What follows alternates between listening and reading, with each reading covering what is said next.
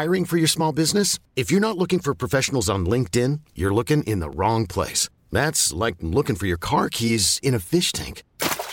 LinkedIn helps you hire professionals you can't find anywhere else, even those who aren't actively searching for a new job but might be open to the perfect role. In a given month, over 70% of LinkedIn users don't even visit other leading job sites. So start looking in the right place. With LinkedIn, you can hire professionals like a professional. Post your free job on linkedin.com/achieve today.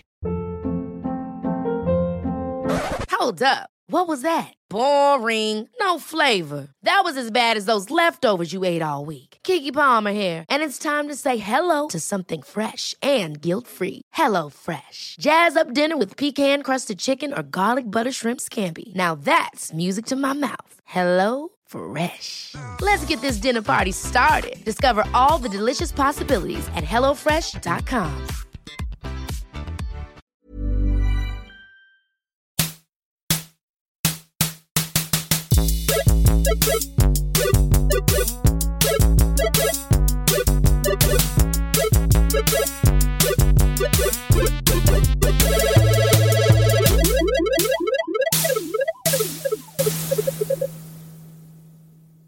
Hej och välkomna till Spela spel, podden om att spela spel. Vi sitter hemma i min paradvåning, Slottsstaden, ett av de finare områdena i Malmö. Det är det verkligen. Vi sitter i varsin fåtölj, och med vi så menar jag så jag då, Jonathan Säden Unge, och så min eminenta gäst Marcus Pärlugglan Johansson. Du var ju med för inte så länge sedan. Nej. Och talade om Persona 5. Just det. Precis. Tycker fan jag är väldigt bra avsnitt. Ja, tack så mycket. Ja. Det tycker jag också. Ja, det var väldigt bra. Uttömmande. Fast det var inte det, kommer jag på i efterhand. Nej. Men, har du någonting du vill lägga till där? Då tar vi det sen. Oj. Vet du vad vi gör? Att du får 5 minuter på slutet. Ja, absolut. Men vi snackade lite om några saker som vi ville snacka om, men då fanns det inte tid. Nej, precis. Nej. Så jag tänkte att vi hoppar över den klassiska vad har du spelat sen sist?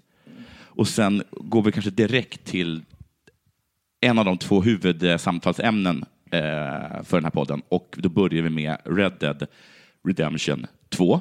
Ja. Både du och jag är stora fan av Red Dead Redemption 1. Ja, jag njöt väldigt mycket av det. Ja. Det gjorde jag. Jag tror i och för sig att, om jag ska vara ärlig, så har jag träffat på många som kanske är ännu mer entusiastiska än vad jag var. Men jag tycker det var fenomenalt bra, det tyckte jag. Ja, jag blev inte liksom lika... Jag tyckte om det, men jag blev inte sådär att jag var tvungen att gå och berätta det för alla. Den här scenen som alla tar upp. Scenen när man tar sig in i Mexiko, ridandes. Den har jag berättat om för kanske 10 personer. Och lyssnades på José González hit Rainbows Crossroads. Eller något sånt. Ja, just det. Men jag har lagt ner väldigt mycket tid på det. Och framförallt bara för stämningens skull. Alltså det är en av de där spelen, precis som att GTA San Andreas var för mig. Att jag kunde liksom börja spela och sen bara ta en motorcykel eller en bil och bara liksom köra. Ja, precis. Jag spelar inte San Andreas, men ett tecken på att det var ett gott betyg var att liksom, det var det första sandbox-spelet från Rockstar sedan GTA 3 som jag faktiskt orkade spela klart. Annars har det alltid varit så med alla andra förutom 3 då. Och där tog jag ändå en lång paus på slutet eftersom jag tröttnade för att det var repetitivt. Liksom. Så har det liksom alltid varit så att när jag väl har låst upp sista delen, då har jag skitit i det. Då har jag liksom tappat all motivation och spela klart spelet. Men så var det inte med Red Dead Redemption. Det höll mitt intresse ända fram i mål. Och så var det även med GTA 5. Jag la väldigt mycket tid på jakt till exempel. Ja, men det gjorde jag också. Plocka blom och allt det där. Jag minns framförallt att jag började liksom göra alla olika såna här extra grejer som man skulle kunna få. Du kunde bli liksom jägare eller någonting. Vi gjorde att du fick liksom, jag vet inte om du fick extra många skinn efter att ha dödat någon eller något sånt där. Jag kommer inte exakt hur det var. Men det fanns en massa olika sådana. Nu när du säger det så minns jag att det fanns liksom perks man kan låsa upp genom att döda tillräckligt många fridlysta djur. Det var också något att man var gunslinger och sånt där, vilket gjorde att man fick extra mycket sån här, vad heter det? Ja, just det. Bullet time. Bullet time, ja. Precis. Men det fanns liksom en där man skulle döda en puma med en dynamit. Det var inte lätt, ska jag veta. Jag höll på mycket med. Alltså, jag har ju hört att riktiga jägare, de använder dynamit. De gör inte det. Nej, de gör inte det faktiskt. Utan då använder de mer gevär och sånt. Men... Fegisar. Det är mycket svårare med dynamit, kan jag säga. Ja, jag förstår det. Om man inte redan har den inställd i en låda. För då tänker jag att det är ännu enklare att bara stoppa in en dynamit och gå därifrån. Ja. Vet du vad jag gillade med det? Och vilket också är en liten passning till det spel jag ska tala om sen. Det är någon Far Cry, jag kommer inte ihåg vilken Far Cry det är. Jag tror att man är... Så är det, du vet, där det finns en tiger. Och när man hör den, då vet man att man är död. Ja, okej. I alla fall så är det så liksom i början, innan man lyckas liksom, jobba upp högre armor eller vad det är för någonting. Man tål mer hälsa. Men det var så spännande. Man kanske var där liksom och skulle jaga någon liksom skogsgris liksom. Just det. Eller liksom fasan. Och sen så bara hör man ett ljud och så förstår man att nu är jag död. Och så var det. Så tyckte jag att inte att man var död, men att man låg jävligt illa till var när man liksom hörde puman. Och det var ju sällan man hör den också. Den kom ju bara smygandes. Ja, precis. Och att den spänningen liksom alltid höll i sig på något sätt. Jag ska ut för att jaga liksom älg, men jag är också ett villebråd. Precis. Sen vann vi människor över naturen. Jag gjorde ju det. Jävlar vad styk som har fått. Det var väl liksom sista perioden där vi behövde vara rädda. Vi har jordbävningssäkra hus nu också, så inte ens det blev vi rädda för. Det var en farligare tid.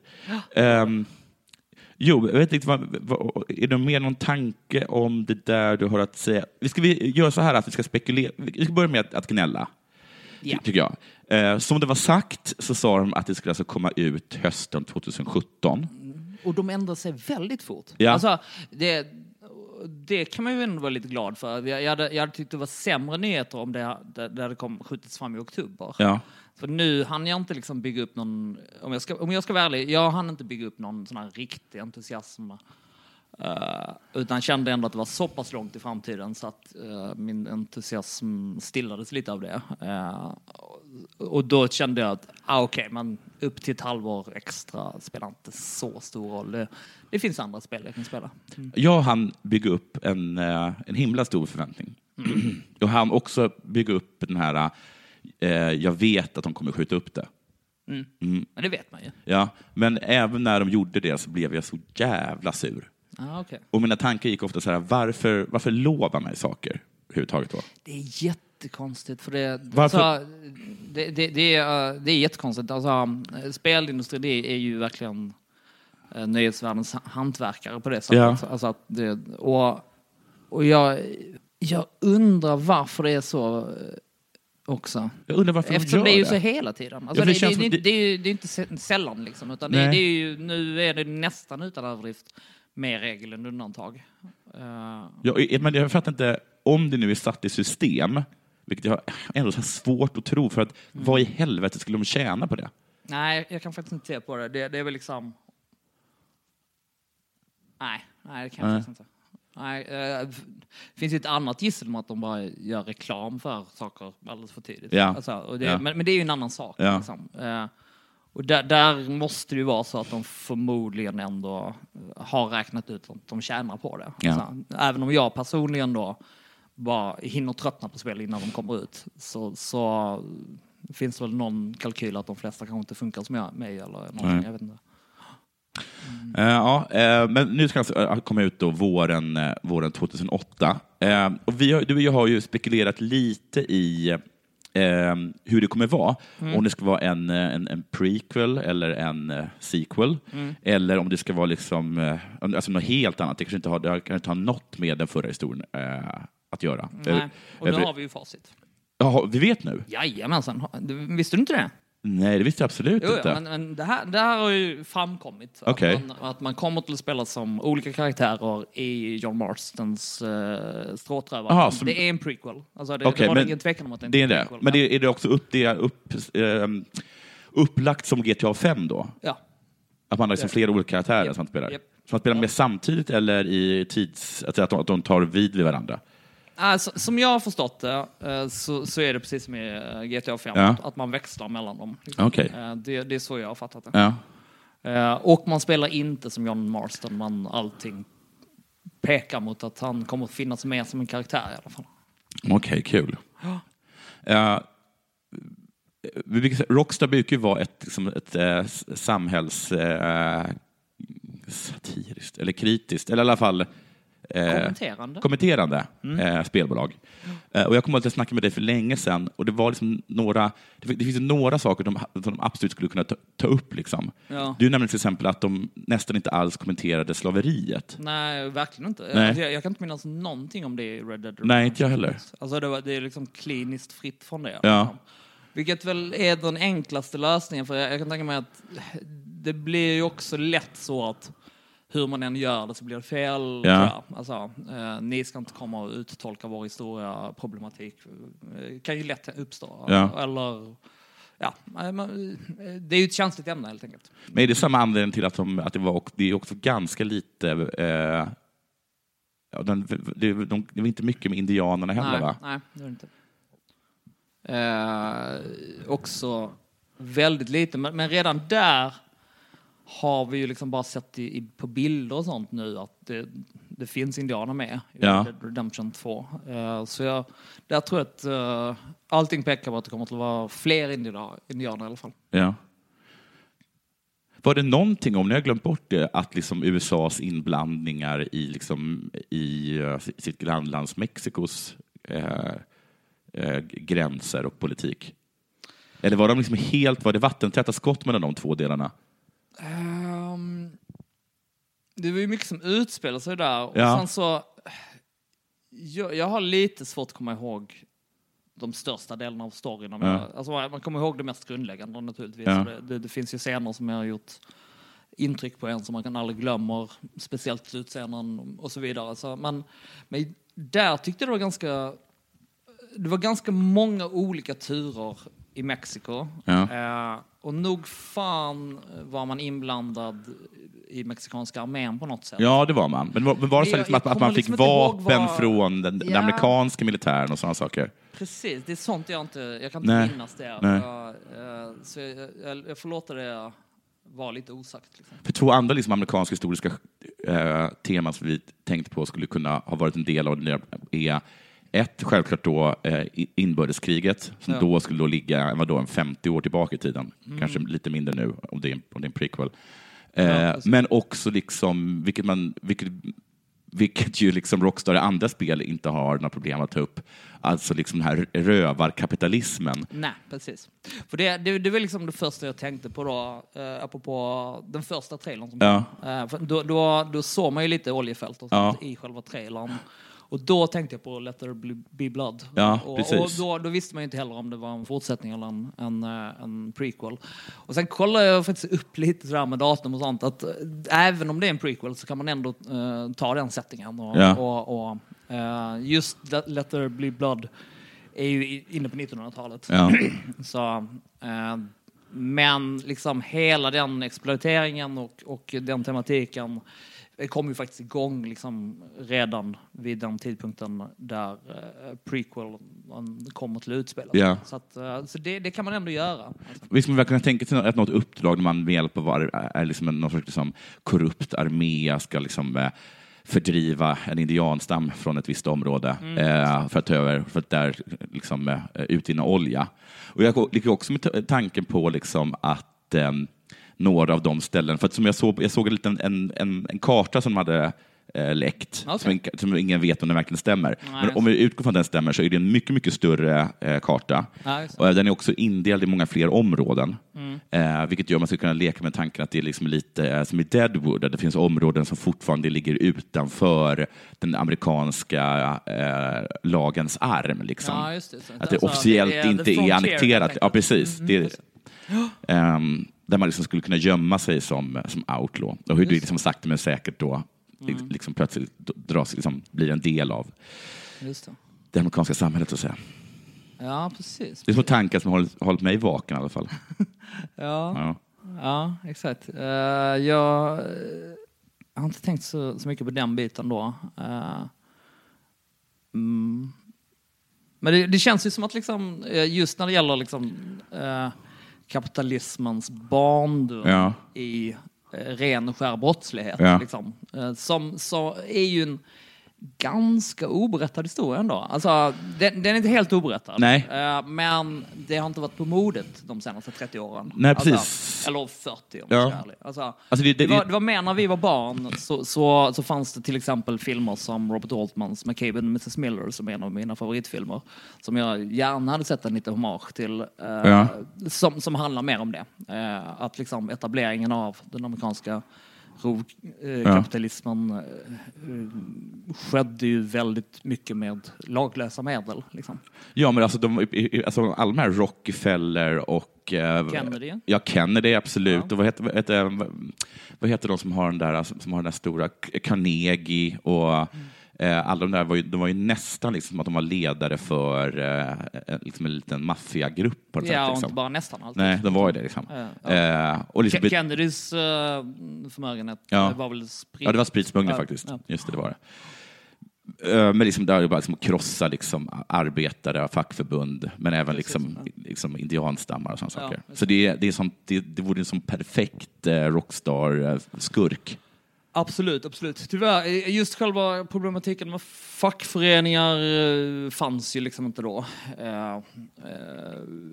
När prequel måste utspela sig. Nej, det kan det inte gjort. Men det är ändå väldigt intressant med just arbetarrörelsens historia, alltså med Joe Hill och allting som Men du har läst den här Lucky Luke-serien som handlar om när de stora boskapsägarna samlas för att hålla ett möte där de ska krossa alla små jordbruk.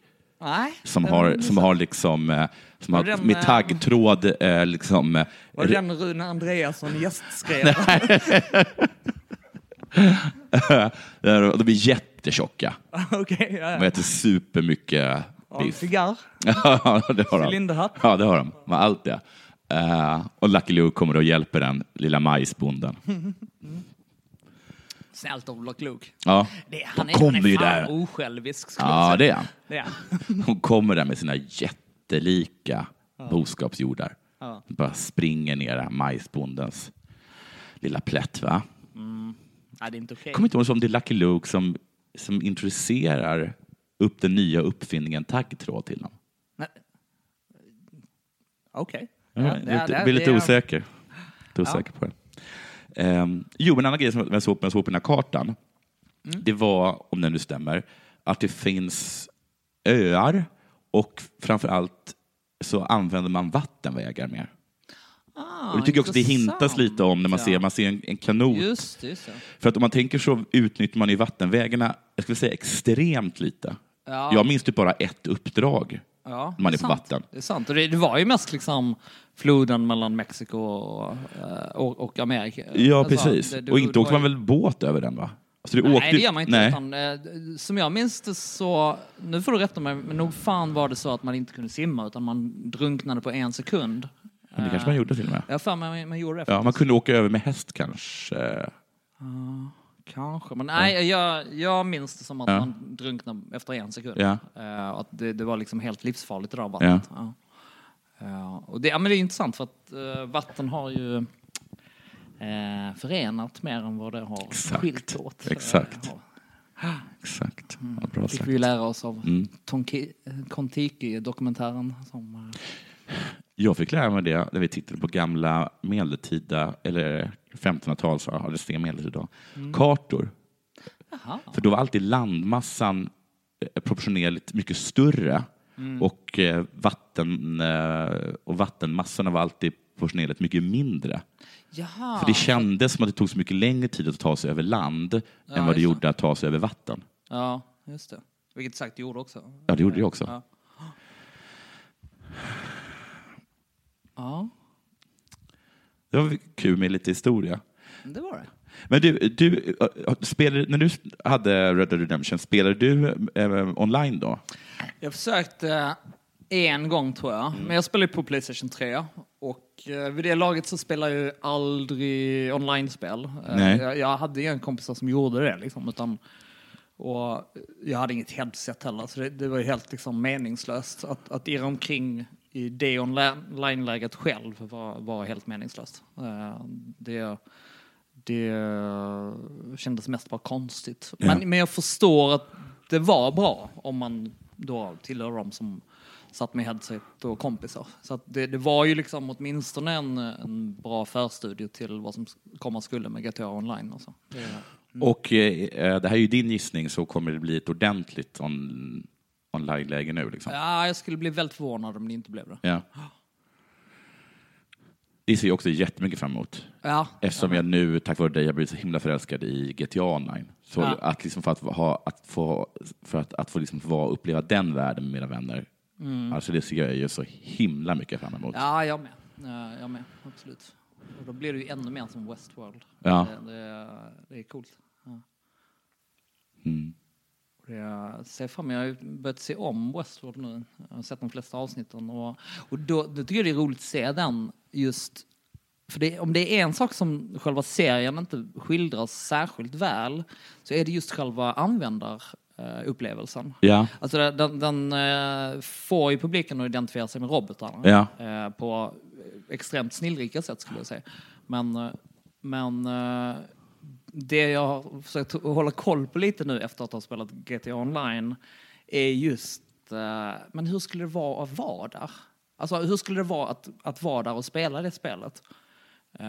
Och en sak som jag tänkte på nu när jag såg den andra gången, som jag tänkte på, att liksom, om man är där turist och kanske gärna återkommer, det måste ju vara precis som i GTA och sånt, att man hör samma repliker om och om igen. Ja, jag ser så det. Måste det vara. Jag ser det, så är det ju faktiskt. För det är ju det där upprepandet som du har talat om tidigare, framför allt är någonting för robotarna, men som självklart också för spelarna. För jag vet inte, det är svårt att veta exakt, men varje dag, jag vet inte om det är varje dag som klockan ställs tillbaka. Det kan det ju inte göra. Nej, men nu kollar jag lite mer noggrant på första pilotavsnittet, och allting pekar på att, alltså det är säkert olika med olika karaktärer och sådär, och så har de liksom ett snillrikt sätt att väva in det varandra. Men liksom med Dolores karaktär så var det ju uppenbarligen så att hon upplevde samma dag om och om igen. Ja. Alltså det var ju Groundhog Day för henne, förutom att hon inte mindes det liksom. Så i hennes fall så var man ju tvungen att locka med henne ut på ett äventyr för att det inte skulle vara samma dag om och om igen. Fast det visste ju inte hon. Men alla återkommande turister och spelare måste ju hört henne säga samma sak 1000 gånger liksom. Och det är dessutom att hennes historia, hennes spelmoment, eller vad man ska kalla det, hennes äventyr, var ju också väldigt gammalt. En del var ju nytt där i Westworld, men vissa, fattar mig beslutet, har ju funnits liksom i 30 år. Samma jävla äventyr, samma repliker, samma tappa konservburk på marken. Alltså jag skulle tro det. Dra ner betyget på Westworld. Precis, jag tycker inte det var fantastiskt, men ganska repetitivt. Ja, nu har vi gjort det är ju så med de här knulla och döda jättelika amusement parksen. Gör en bra historia hellre. Man fattar att den här mannen i svart börjar bli lite desperat på nya upplevelser. Alltså, man tror ju att han är en psykopat liksom, men det där, vi hade också hamnat där om vi åkte tillbaka. Jag menar, och går vi till Skara Sommar i 30 år så börjar man också bete sig för jävligt faktiskt. För jag kommer ihåg alldeles i början då så hade ju Hanna Fahl, hon hade den här klassiska grejen att människor uppför sig förvånansvärt moraliskt i spel. Ja. Och hon menade då liksom att folk då skulle inte uppför sig så här amoraliskt då som de gör. Och det höll jag lite med om när hon sa det. Men jag tror också att hon har glömt tidsaspekten till exempel. Ja, precis. Att efter ett tag så tröttnar man liksom. Precis som man gör i alla de här spelen. Ja, exakt. Men det tycker jag det antyds också i serien att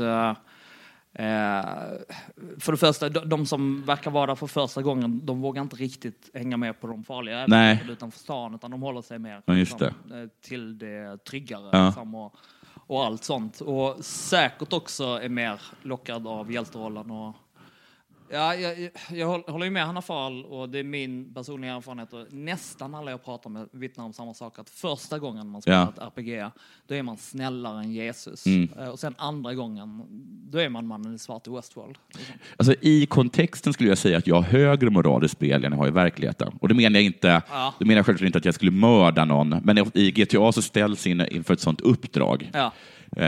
Men till exempel, av någon anledning så lämnar jag alltid när folk blir rånade, så om man ska springa i GTA, så ska man springa efter den person som har rånat. Jag åker alltid tillbaka, alltså hur långt jag måste åka och lämna tillbaka stålarna. Och då kan jag, även när jag spelar som Trevor, då det som är helt out of character liksom. Ja, just det. Så det är så. Ja, jag har inte spelat själva spelet på rätt länge nu, så att de grejerna finns inte i online-läget. Nej. Men tror du att det kommer att vara liksom blinkningar fram och tillbaka mellan Westworld och kanske nu Red Dead Redemption? Ja, det tror jag. Ja. Jag tror framförallt kommer Red Dead Redemption ha små Easter eggs och liksom någon karaktär klädd i svart och så vidare.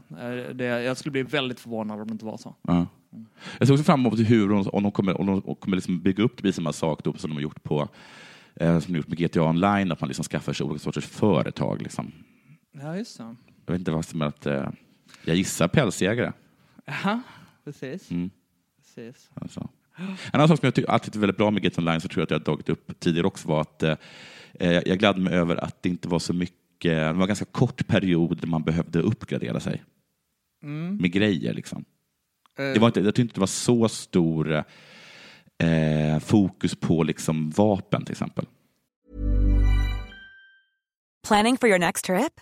Elevate your travel style with Quince. Quince has all the jet-setting essentials you'll want for your next getaway, like European linen, premium luggage options, buttery soft Italian leather bags, and so much more. And is all priced at 50 to 80% less than similar brands. Plus, Quince only works with factories that use safe and ethical manufacturing practices. Pack your bags with high-quality essentials you'll be wearing for vacations to come with Quince. Go to quince.com/pack for free shipping and 365-day returns. Hey, it's Ryan Reynolds, and I'm here with Keith, co-star of my upcoming film, If, only in theaters May 17th. Do you want to tell people the big news? All right, I'll do it. Sign up now and you'll get unlimited for $15 a month and 6 months of Paramount Plus Essential Plan on us. MintMobile.com/switch. Upfront payment of $45 equivalent to $15 per month. Unlimited over 40 gigabytes per month. Face lower speeds. Videos at 480p. Active Mint customers by 531.24 get 6 months of Paramount Plus Essential Plan. Auto renews after 6 months. Offer ends May 31st, 2024. Separate Paramount Plus registration required. Terms and conditions apply if rated PG. Nej. Eller vänta, nu är jag inte säker på att du hänger med. Pratar du om GTA Online? Nej, förlåt, jag menar Red Dead Redemption. Okay. Alltså ganska fort liksom. Du kanske behöver en avancerad lägereld. Just. Du kan få en någorlunda snabbare häst. Men så jävla stor skillnad var det inte på dem. Nej, det handlar verkligen inte så mycket om utvecklingen på det sättet, utan det handlar mer om historien och sådär. Och så lyckades de ju göra det bra också på ett sätt som behöll mitt intresse ända fram till slutet. Jag gillar också till exempel att snipergeväret är ganska pissigt. Det är det. Att det liksom att glaset är ganska, alltså det är dålig skärpa liksom på glaset. Så man ser längre, men det blir ganska suddigt. Och så också måste man det liksom att jag tror att man var tvungen att ladda om det varenda gång liksom, så det gjorde långsammare. Ja, men jag vet inte, jag ser bara så himla mycket fram emot att få besöka den här världen igen. Ja, det kommer bli läckert. Och jag är ju också dödligt nyfiken på hur grafiken kommer vara på PlayStation. För att jag blev ju lite småchockad när jag fattade att det vi har sett hittills är ju liksom konsolversionen. Alltså grafik. Det är ju fortfarande osäkert om den kommer till PC. Det är inte helt säkert. Liksom. Och det såg ju för jävla snyggt ut. Och så var det ju med ettan också. Att det var ju state of the art verkligen när det gällde hur vackert spelet var. Just det, och det tror jag också läste på Rockstar, att det här är ju deras första spel som de gör för Xbox One / PS4. De andra spelen har ju sen kommit till dem, men de var ju gjorda för 3an och för 360. Just det. Ska vi gå vidare då till Far Cry 5? Yep. Jag måste börja med en fråga. Ja. När du fick höra första gången du hörde nyheter nu om att det skulle komma ett nytt Far Cry, hur kände du i kroppen då? Blev lite trött. Ja, samma här. Exakt samma känsla. Jag bara kände att ett kom det inte att ganska nyligen. Och jag tillhör ju dem som faktiskt spelade Primal. Ja, jag spelade också Primal. Du gjorde också det? Okay. Kul, men Far Cry är ett spel som jag har en komplicerad relation till. Jag tycker väldigt mycket om det, men jag tycker att det är ett oerhört irriterande spel.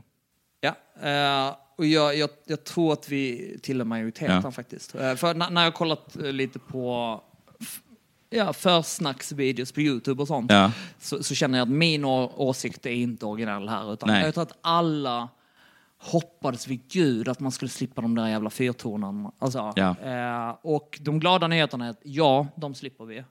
De mindre glada är att det är fortfarande utposter. Det är fortfarande utposter man måste göra. Och jag tycker i och för sig det var roligt med utposter. Men just det där att man liksom var tvungen att göra dem. Problemet med de här utposterna, det är ju som det här dubbla i att gissar jag nästan vilket annat spel som helst så hade jag tyckt att det bara var dåligt.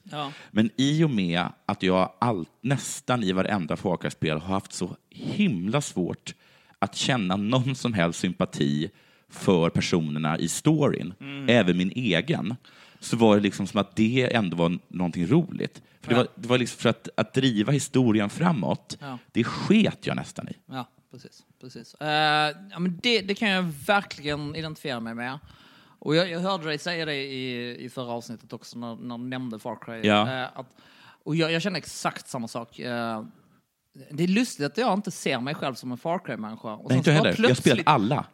Jag har spelat alla utom 2an. Och ändå så tänker jag att jag tillhör inte målgruppen riktigt. Nej. Men jag har väl spelat något spel. Sen kom jag på att det är faktiskt alla utom 2an jag har spelat. Men jag tycker det är imponerande att få mig att återkomma till deras liksom franchise. Trots att de inte en enda gång har lyckats få mig engagerad i historien. Nej, jag blev det i 4, måste jag säga. Alltså, vilken är det man gör där? Det är när man är där i typ Tibet-liknande landet. Det är bara att jag hade så jävla svårt för den där monstret, eller för skurken. Okay. Jag tyckte han var fånig. Ja, men tyckte jag också. Men det fanns ändå något av en intressant konflikt där. Det jag gillade mycket var just de två olika falangerna. Det var bra. Alltså, jag tyckte de skildrade faktiskt revolutionära rörelser på ett intressant sätt. Det blev inte så platt liksom, som det brukar. Alltså, det är ju väl, alltså, för det första så har jag inte sett så mycket i spel överhuvudtaget att man faktiskt liksom fördjupar problematiken kring liksom revolutionära gerillarörelser som de ändå gjorde där liksom. Att de var verkligen inga banala hjältar. Det var inte den banala godheten. Nej, precis. Och en var liksom drevs åt religiösa fanatiker bakåtsträvande. Precis. Och de andra visade sig mer och mer vara att de bara skulle ta över makten. Ja. Att det inte och skulle vara så mycket demokrati. Och gärna med hjälp av opiumodlingar. Ja, precis.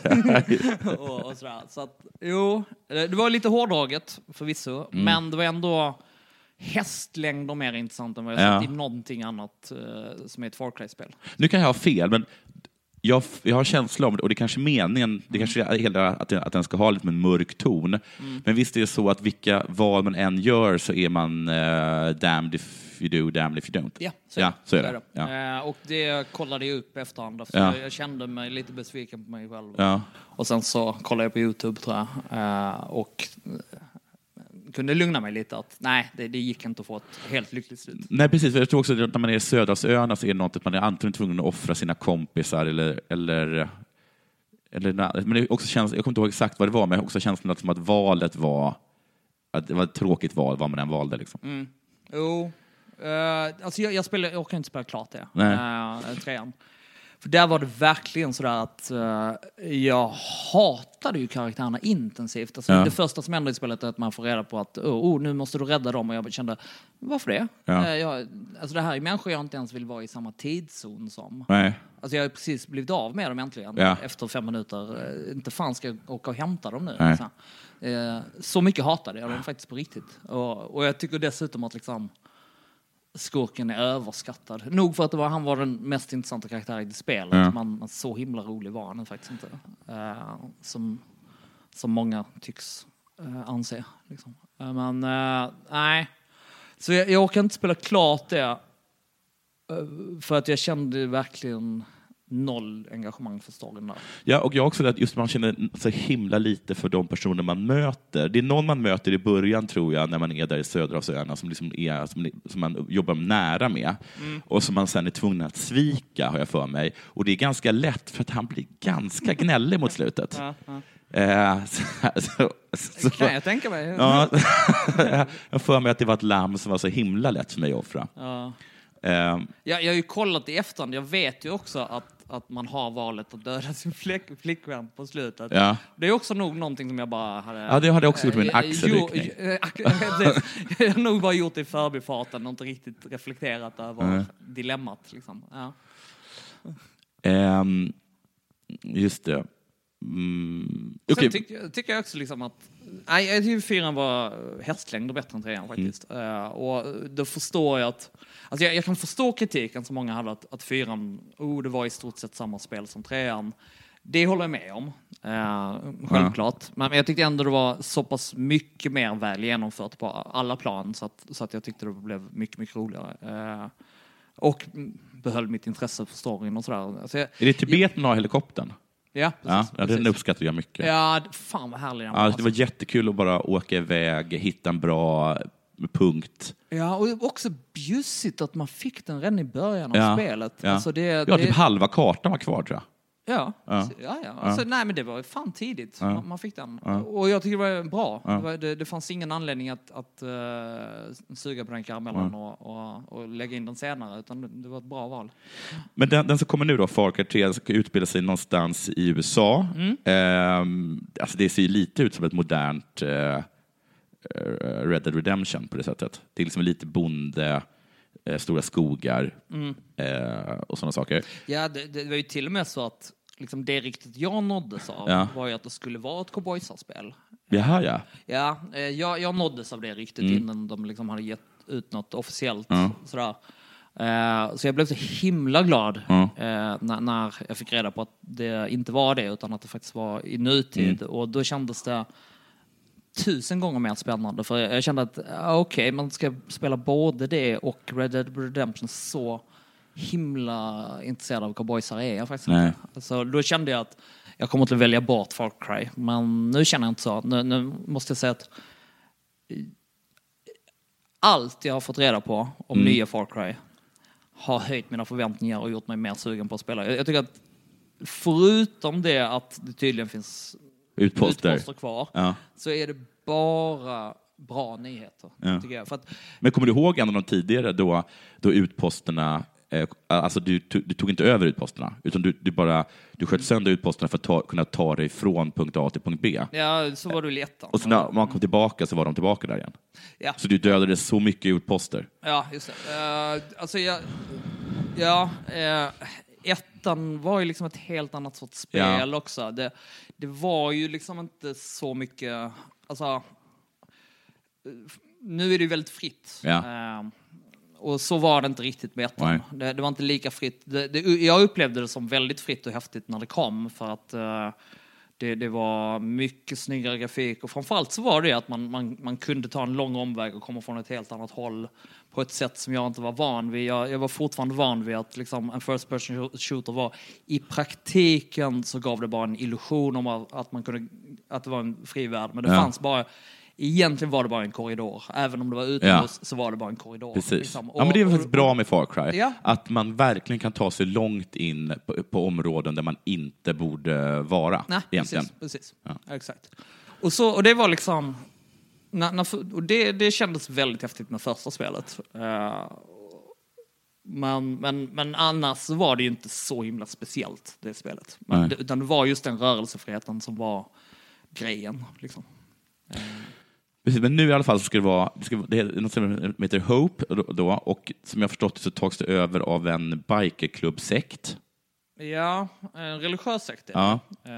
Är det bikers? Jag bara för mig att det är bikers. Ja, okej. Jag kan ha fel. Ja, jag har inte sett något om det. Men att de nu då pushar att nu jävlar ska det handla om att skapa relationer. Ja, precis.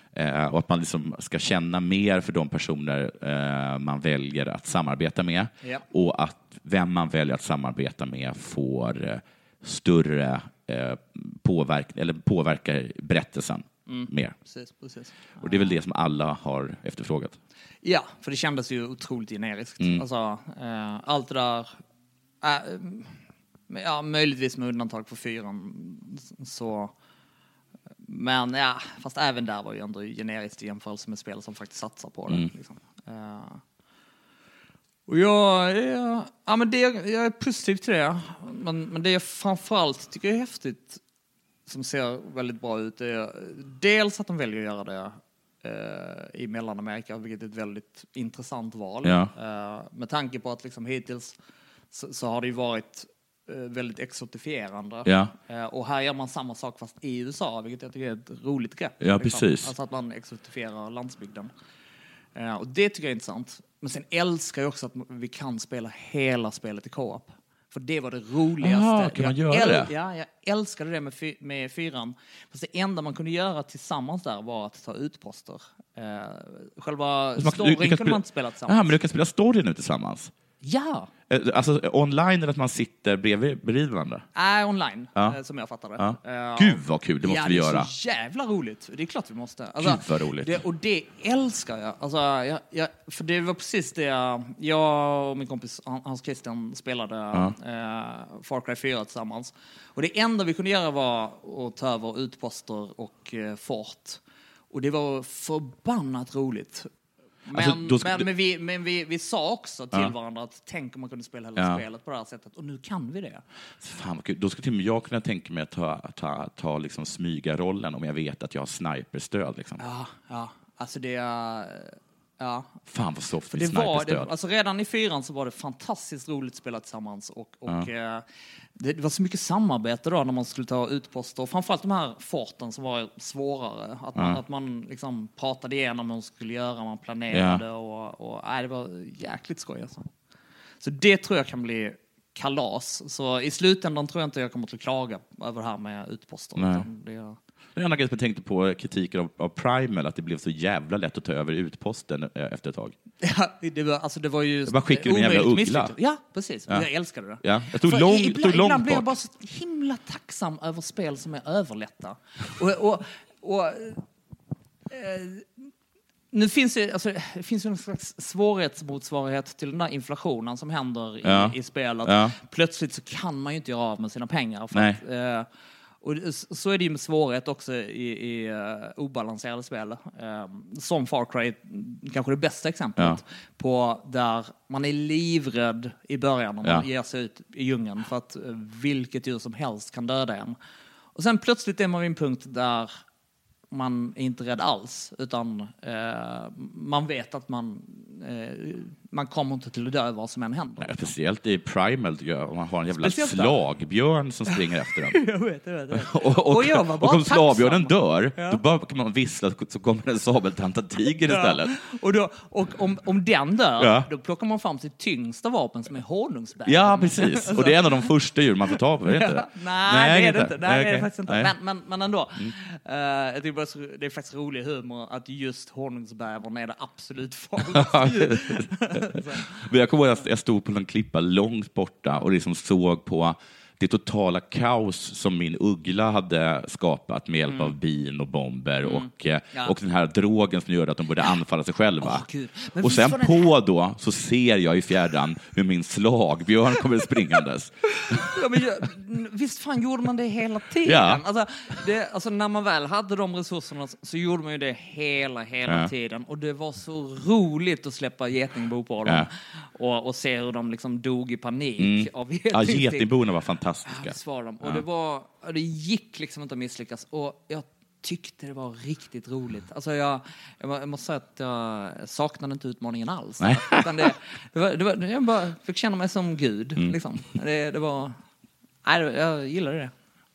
Men när du spelar Far Cry 5 nu, kommer du sitta ner och ta det väldigt lugnt i början då? Och se om du kan klara spelet bara genom att coola ner dig? Ja, du menar smyga? Nej. Du känner inte till det här med Far Cry 4? Nej, vadå? Okej, för det tycker jag det är världens roligaste lilla bus. Okej. Man bara låter tiden gå. Vadå? Ja, du minns hur spelet börjar? Ja. Okej. Och det här kan du kolla på YouTube sen. Vilket jag rekommenderar att göra. Det var så himla roligt. För det visar sig nämligen att liksom, i början så blir man ju tillfångatagen tillsammans med sin chaufför eller tolk eller vad fan det är. Blir man liksom tillfångatagen av storskurkar. Ja, för till hans liksom, huvud. Ja, precis. Det är det första som händer. Liksom, att man blir förd till hans boning och högkvarter. Och så säger han, vänta här. Och sen kommer han, ska han iväg och så hör man hur någon jävel blir torterad där borta. Och då känner man att här kan jag inte vara kvar. Och då sticker man iväg och så blir det pang bum och befrielsearmé och man åker ut på äventyr. Och det är det som är spelet. Men grejen är att om man lyder honom och sitter kvar och väntar i 15 minuter vid bordet, då kan man också klara spelet. Och, hur händer då? Blir man hand då? Eller tar man över? Nej. Ja, då kommer man tillbaka och säger nu är jag tillbaka. Varsågod, kungariket är ditt. Fan vad härligt. Det är så jävla roligt. Kan man fortsätta spela där? Tar det bara slut då? Nej, det tar slut. Nej. Men det är också ett sätt att klara spelet. Alltså att bara helt enkelt lyda är ett sätt att klara spelet. Jag tycker det är så jävla roligt. Fan vad folk måste ha blivit paffa.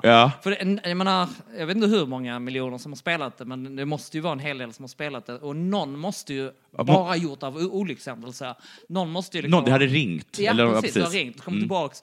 Och så har man liksom... Har han kommit tillbaks och så klarar man spelet. Men så står man där med spira, mantel och krona. och en stor tumme upp. Exakt, precis. Jag tycker det är himla roligt. Och man känner sig blåst på 500 kronor. Ja, precis. Gå tillbaks till GameStop och säga, jag känner jag vill byta det här. Ja, det hade varit kul om det hade varit ett val. Alltså att man stannar kvar, man tar över det och så är man helt enkelt bara tvungen att kämpa ner de här två olika falangerna. Ja, precis. Det är också kul. Men jag tycker bara att säga, det är liksom den roligaste Easter egg-grejen, eller vad man ska säga, som jag har talat om. Det är roligt. Alltså, skulle man kunna ha fler sådana här spel, för det är ganska många spel som börjar med att man blir, man blir tillfångatagen och sen ska man då först fly från cellen då. Men om man stannar och helt enkelt bara låter en fungerande rättsstat ha sin gång med advokat och så litat liksom, att det här systemet funkar. Man får svar på samvetsbrev från Amnesty International. Ja, precis. Och så till slut är det... Tack Kajsa från Sverige. Och sen visar att det blir ohållbart att hålla kvar en utländsk medborgare. Precis. Just det. Vi ska avsluta med att du får lägga till lite tankar och ytterligare kommentarer om Persona 5 som vi talade om senast vi träffades. Just det. För det är ju också svaret på frågan som vi sket i början. Vad har jag spelat senaste tiden? Jag har faktiskt bara spelat GTA Online och Persona 5. Ja. Och nästan bara Persona 5. Och herregud, vilken känslomässig resa. Alltså, jäklar vad känslomässigt påverkad det blev. Alltså, är du klar med det? Nej. Jag har inte. Jag har spelat Herregud, 135 timmar. 135 timmar är jag uppe nu. Ja. Förra spelet klarade jag på 125. Och det ser ut som att det nog kan vara en fjärdedel kvar. Eller något sånt. Så det är ett långt spel. Det är det. Och det är precis som jag hoppades på. För att även med 135 timmar speltid så är jag inte i närheten av att tröttna på det. Utan jag börjar redan känna lite så att vad jag kommer till att sakna det. Alltså. Oj! Det tycker jag ändå att det är få spel. Det är otroligt få. Jag kanske har ändrat åsikt när jag verkligen är framme och har spelat klart det. Men än så länge, trots att jag har spelat fler timmar än vad jag gjorde med Persona 4, så är jag inte i närheten av att tröttna igen faktiskt. För det är känslan jag nästan bara kan få av, och det är sällan också, av en riktigt bra bok. Men, och vissa tv-serier också. Men det är ju det som är grejen, att eftersom narrativet är så himla starkt i det här spelet så är jag så känslomässigt involverad som jag bara kan bli av en riktigt bra berättelse. Där jag verkligen är helt insugen i det. Men jag kommer att det är så spännande också. Det är så fruktansvärt spännande. Alltså, hur ska det gå? Jag vet inte. Jag vill veta hur det ska gå. I Red Dead Redemption, när man har skjutit sin fars mördare. Just det. Ja. Så vet jag att jag gick omkring länge och bara hoppades att det skulle kicka in. Jag tänkte om jag sover ett visst antal nätter, om jag rider dit bort, att något skulle så här kicka igång spelet igen. Ja, precis. Och det finns väl lite sådär random möten. Ja, det finns det. Men, och vissa är ju bara helt overkliga, att det är samma gubbe som står kvar på den här klippan. Ja. 5 år senare. Ja, men lite så är det ju. Vilket år är det nu med Red Dead Redemption? Vilket år kommer det vara? Var det 1910 förra året? Eller nej? Jag har för mig att det var 1908. Kan det ha varit 1910? Jag har för mig att det började 1908 och sen så klipp till då 5 år senare. 1913 har jag för mig att det var. Men något sånt var det. Okay. Men annars, det är en sak som jag tror inte de kommer att ändra på det. Men alltså om vi ska vara lite gnälliga, alltså om vi säger något negativt om Red Dead Redemption, och så är det ju liksom i alla de Rockstar-spelarna att jag tycker inte det är det bästa sättet att berätta en historia, att ha långa scener som berättar historien. Så jag hoppas att de ändrar på det. Jag tror inte de kommer att göra det. Det kommer säkert vara samma skit. De är hela tiden lite för långa, tycker jag. Men det blir lite som om man ser på stumfilmer. Ja. När handlingen förs fram mest av den tråkiga svarta rutan. Liksom, då är det en dålig stumfilm. Liksom. Exakt, jag tycker det är en väldigt bra jämförelse faktiskt. För det är ju, när jag spelar spel så vill jag ju spela spel. Ja. Liksom. Och samtidigt så är ju Persona-spelen ännu värre på det sättet att man bokstavligt talat de första 8 timmarna bara trycker fram texter. Så det är ju tillbaks till filmer på en mer bokstavlig bemärkelse. Men det finns alltid... Det tycker jag är en sån här fälla som många indiespel kan gå i. Att det är en väldigt bra historia, men varför det här är inte en film bara? Ja, precis. Absolut. Herregud. Och jag vet inte, jag hade så himla gärna sett Red Dead Redemption utan cutscenes. Liksom. Och att man berättar det på något annat sätt. För det som händer med mig är ju att jag får ju precis den där stumfilmskänslan när texten kommer, att jag vill bara komma vidare. Och det gör ju att jag ibland då hänger med mindre bra i handlingen och blir inte lika känslomässigt engagerad. För att jag sitter och är lite otålig. Liksom. Du, för att det inte ska bli för långt så kommer vi avsluta nu. Vi tycker absolut att vi träffas och tar med igen. Vi kan alltid avslutas med ett gaming saying. Jag kommer ta det idag. Och det är, så här går det. Cut scene. Cut that scene. Vad bra. Visst var det bra? Jag kom på det bara för en sekund sedan. Nej. Jo. Nej, det är sant. Ja. Var det improvisation? Ja. Nej. Ja. Fan vad bra. Det skulle man kunna ha typ en sån här att det stod högst upp liksom på liksom dice eller någonting. Alltså att det var en av deras så här liksom ledord. Precis. Liksom att många såna här liksom, hur gör jag spelböcker, att det finns ett helt kapitel som heter det. Ja. Fan vad bra. Ja, de 10 budorden och ett av era cut scene, cut that scene liksom. Ja, faktiskt. Succé. Äntligen så fick du ett värdigt avsnitt. Ja, verkligen. Du, jag vill tacka dig så jättemycket, Per Luglan. Vi hörs igen och du och jag ses i den riktiga världen. Ja, och i Hope. Ja. När det kommer. Ja, det gör vi också. Ja. Co-op, man. Nej. Co-op. High five. Puss. Hej. Even when we're on a budget, we still deserve nice things. Quince is a place to scoop up stunning high-end goods for 50 to 80% less than similar brands. They have buttery soft cashmere sweaters starting at $50, luxurious Italian leather bags, and so much more. Plus, Quince only works with factories that use safe, ethical, and responsible manufacturing. Get the high-end goods you'll love without the high price tag with Quince. Go to quince.com/style for free shipping and 365-day returns.